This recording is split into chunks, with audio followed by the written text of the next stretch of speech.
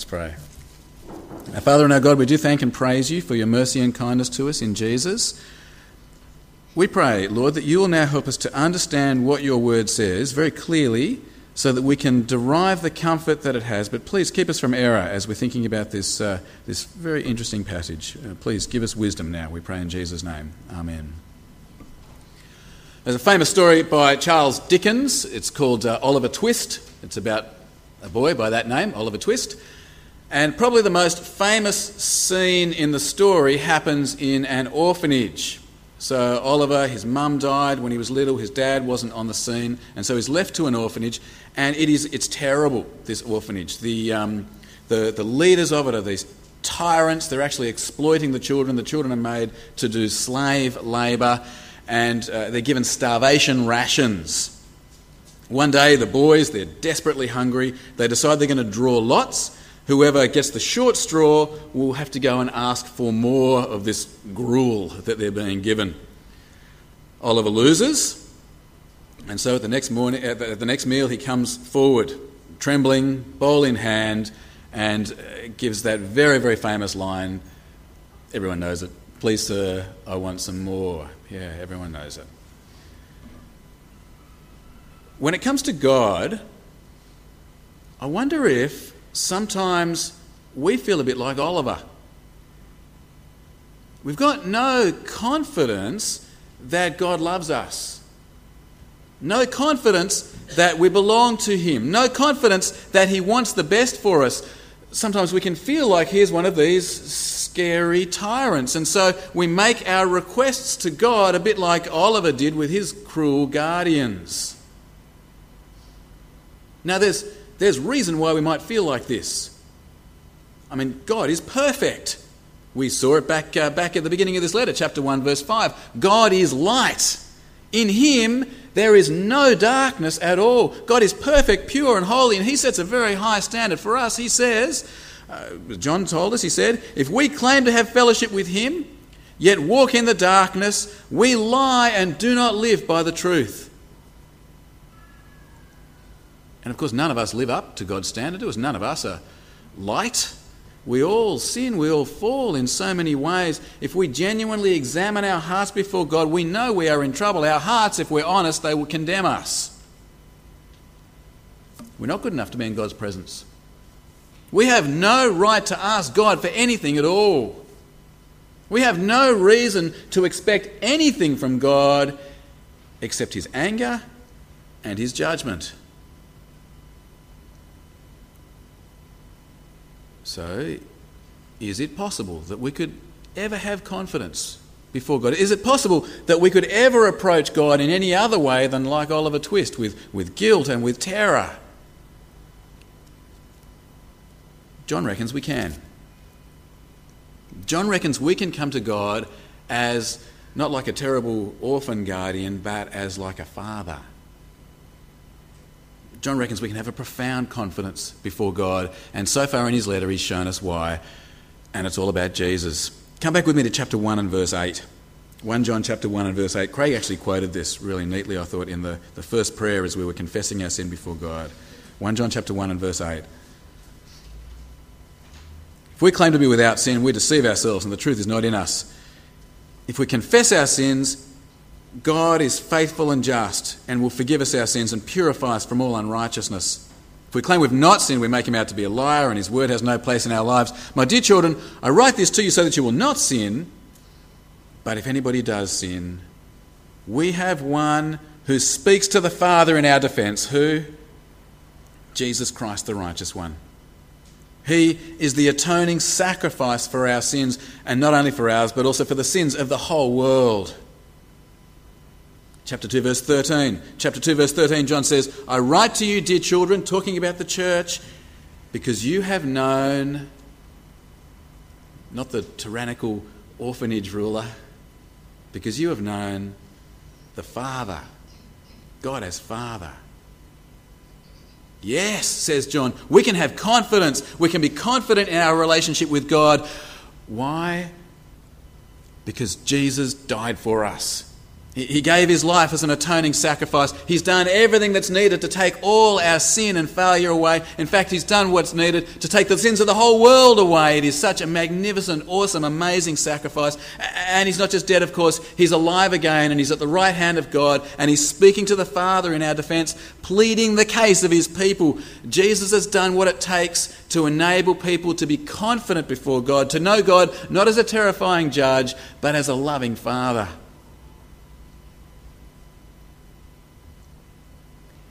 But there's still an issue.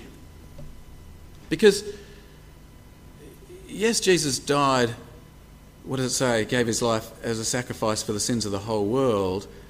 But the whole world is not now right with God.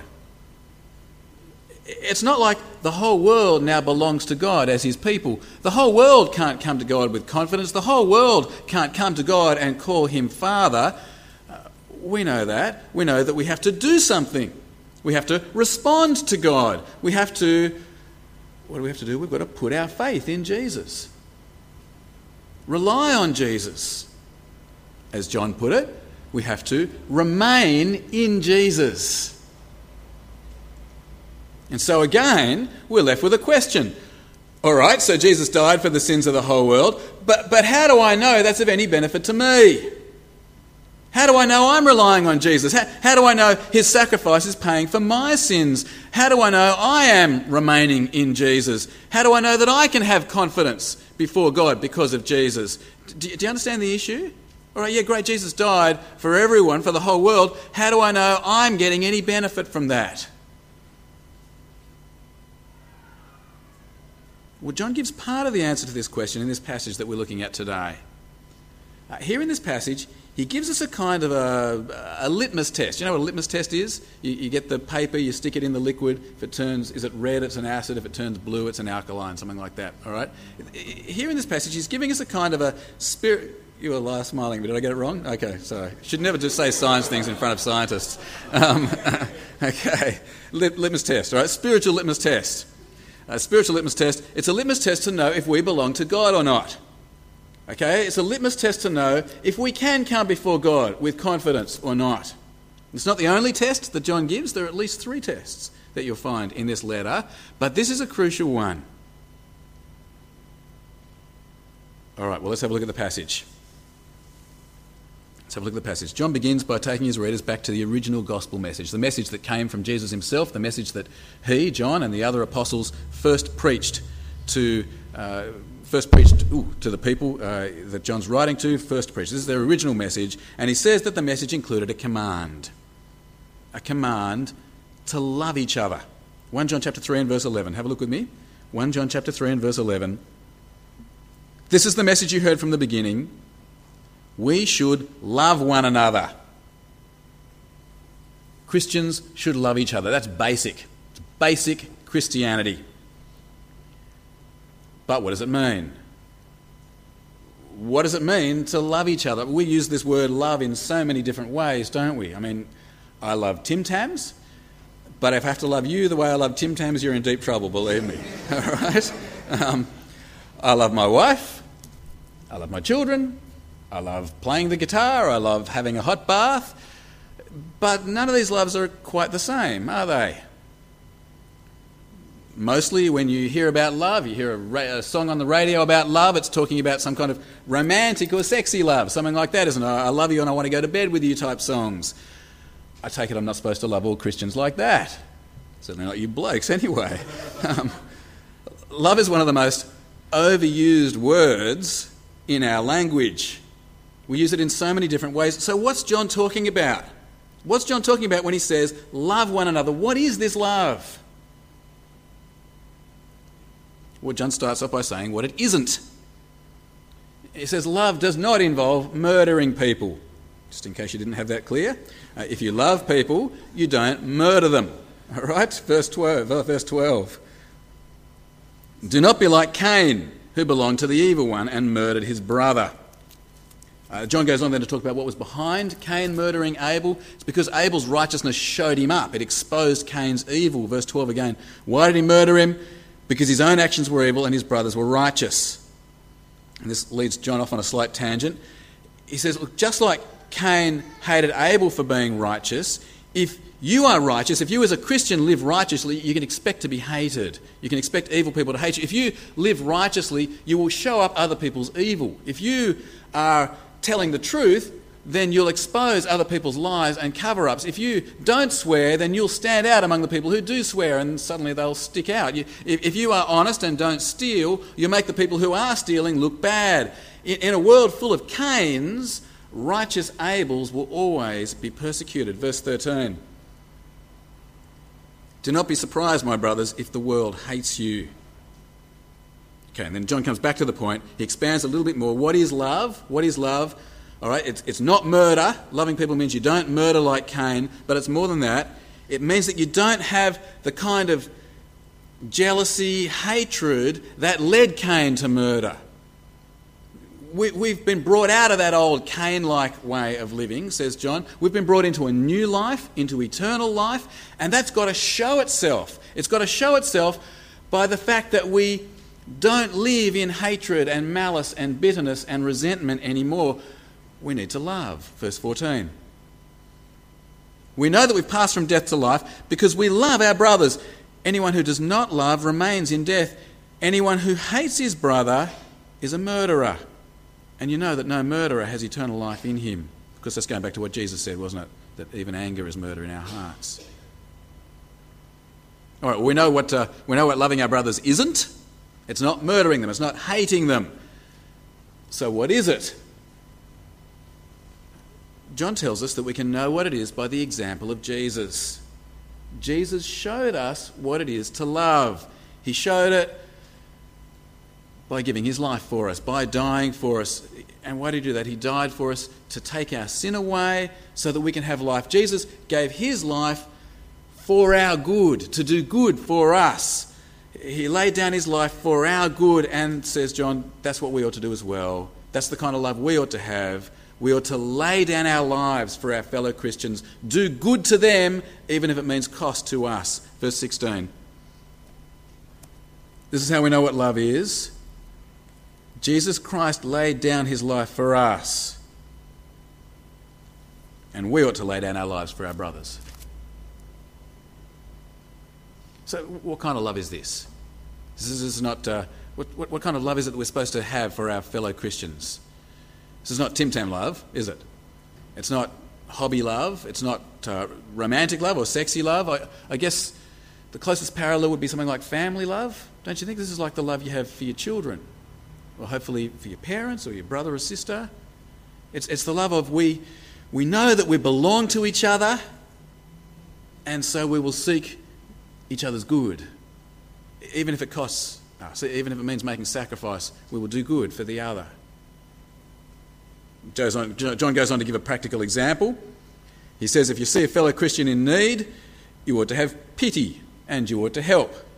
Verse 17. If anyone has material possessions and sees his brother in need but has no pity on him, how can the love of God be in him? Answer, it can't.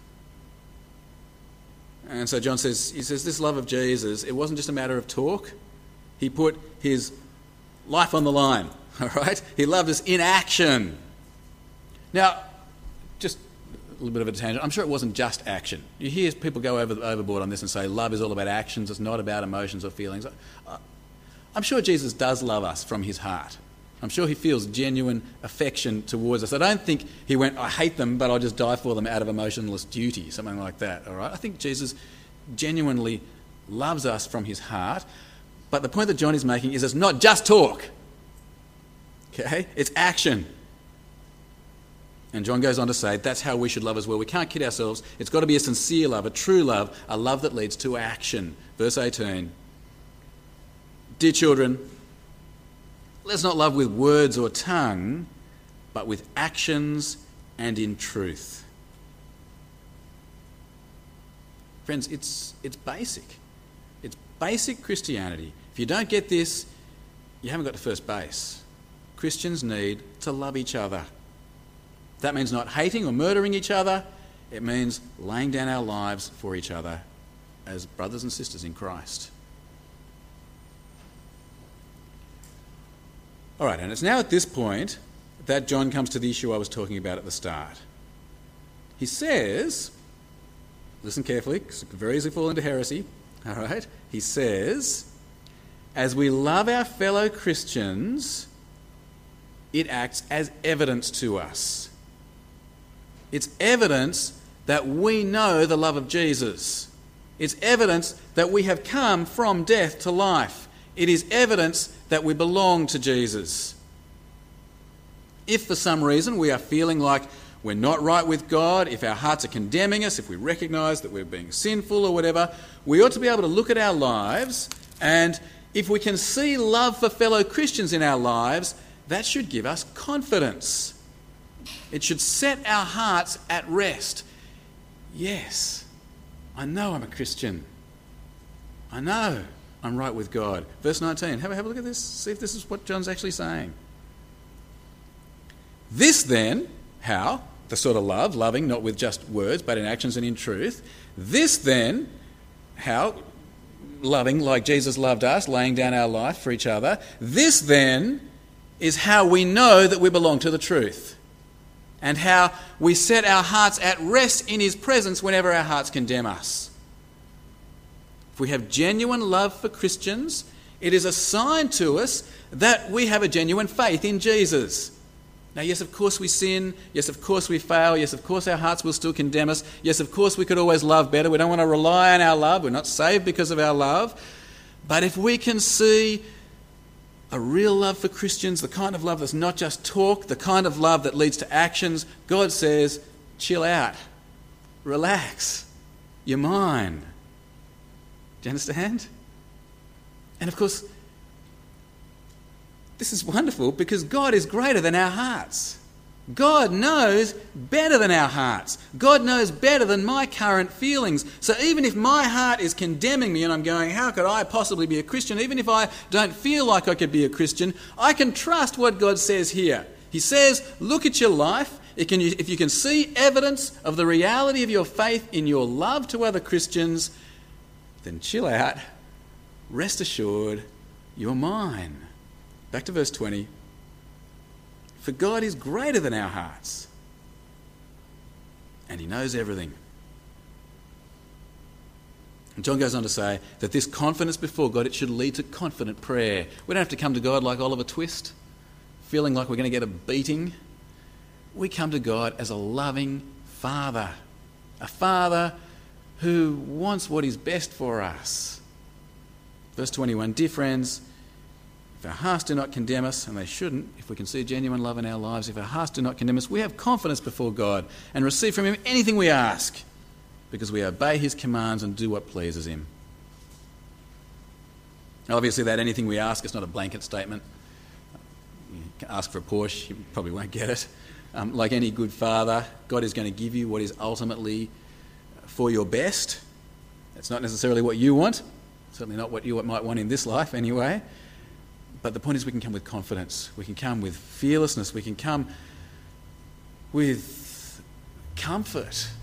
If we can see a genuine love of Christians in our lives, then we know that he is our loving Father, and we can pray with confidence. John finishes off the section by summarising. He says, God's commanded us, trust Jesus, love each other. If you do that, really do it, not just with words but in action, then it's good evidence. You can be confident. Jesus is in you. You are remaining in him. You belong to him. Verse 23. This is his command. This is his command. To believe in the name of his Son, Jesus Christ, and to love one another as he commanded us. Those who obey his commands live in him, and he in them. Okay, can you see what John's saying in this passage? He's commanding us to love each other. That means not murdering each other. It means not hating each other. It means following Jesus' example, laying down our lives for each other, seeking each other's good even at cost to ourselves, loving with a love that's not just, I say I love you, but love in action. John goes on to say, I'll still choose my words carefully, John goes on to say, if we do love like this, it functions as evidence. Evidence that we belong to God, evidence that we are in Jesus and he in us, evidence that means we can come to God with confidence. Is that what the passage is saying? I think it is, isn't it? All right. Let's think about applying the passage to ourselves. On your outline, you can see I've got 3 points of application. First, are we murdering or hating like Cain? Second, are we loving like Jesus? And then the third point is this, what I think is a really lovely point about our confidence before God. So point number 1, are you murdering or hating like Cain? I hope you haven't murdered anyone. I hope you're not planning to start now. If you are, can I say you need to repent? You need to change your mind. It is not loving to murder people. Please don't do it. I suspect it's not all that likely a scenario here at Chatswood Prezi. If it is, like I'm serious, repent, don't do it. But perhaps a more likely scenario is that you're hating people. There could be a few reasons for this. Maybe somebody did something really big to you. Maybe you were abused as a child. Maybe you were raped. Maybe you were ripped off. Maybe your parents ignored you. Maybe your dad left your family. Maybe someone broke your heart. Whatever it was, it has left you with a deep hate for someone, with a gnawing bitterness about someone. Maybe that's someone here in this room. Friend, if that's you, I am not trying to minimise your pain. Now, if that is you, I am not trying to excuse the person who hurt you. But somehow you've got to let it go. Somehow you've got to get past it. I remember a mate of mine was dealing with a lady who had been abused as a child, and she was just so damaged by it. She was really eaten up with bitterness about it. With my friend's help, she confronted the man, and he was unrepentant. And so my friend took this lady to their minister. And the minister said to her, "You don't need to forgive the guy unless he's repented." All right, now I don't want to argue the theology here, but what I do know is this: her bitterness just got worse and worse. It gradually ate her up more and more. Friend, whatever it was, you've got to be able to look to Jesus and go, He forgave me much more than I could ever have to forgive. You know, it's like, Jesus' story about the guy who owed $10 million, but then someone owed him sort of $1,000 and he wouldn't let them off the debt. We've got to be able to look to Jesus and go, He has really forgiven me so much. And somehow we've got to be able to let go of our hate and bitterness, whatever it was, because God commands us to love. Maybe for you it wasn't a really big thing. Maybe for you it's more of a kind of an accumulation of little things. I think this is probably even more common among us. I see this happen in marriages a lot, and I would never think that it happens to me. Couples just get into arguments. Who's doing the housework, who's not doing the housework, who's spending the money, who's not spending the money, how much sex to have. There's this constant arguing and bickering, and gradually there's this build-up of resentment. Am I the only one who experiences this? This is, okay, even though I've got such a wonderful wife, there's gradually this build-up of resentment, and you're in the shower or something, and you just think, whenever you think about your spouse, you're thinking resentful thoughts about them. You're thinking angry, bitter thoughts about them. They won't do this. Yeah, I'm not the only one, am I? Okay. Friend, is there a fellow Christian that you hate? Is there a fellow Christian that you won't talk to? Is there a fellow Christian you feel bitter towards, angry at, resentful towards? You've got to sort it out. You've got to sort it out. We're going to come here today and share in the Lord's Supper, where we will remind each other that Jesus died for us while we were still sinners, that we stand before God on exactly the same basis, no matter who we are, no matter what we've done. Can you set in your heart that you're going to sort it out with that person? Stop thinking about what they've done to you. What they've done to you doesn't force you to hate. It can't stop you from loving. Your love is in your control. We've got to rid our lives of hatred and bitterness and resentment. God commands us to love each other. But of course, love is more than hating, love is more than just not hating, isn't it? Okay, it's more than just not hating. And so that's our second point. Are you loving your fellow Christians? Are you seeking the good of other Christians, even if it costs you?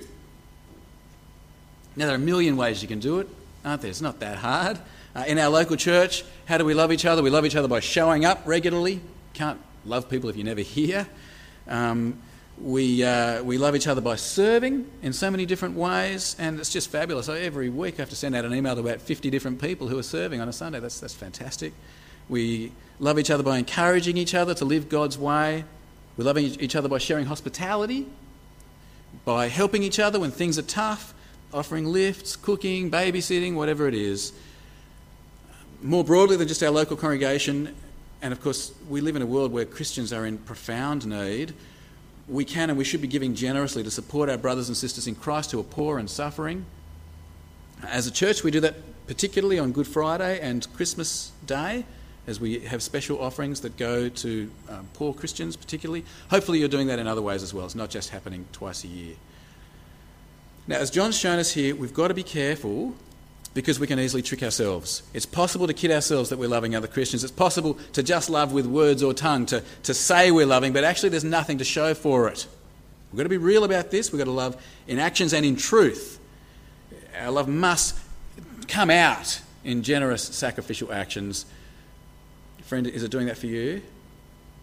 Can you think of some time in the last day, week, where you put yourself out for another Christian? Can you point to tangible, loving actions? I hope you can. I hope you can. And if you can, then that brings us to our final point.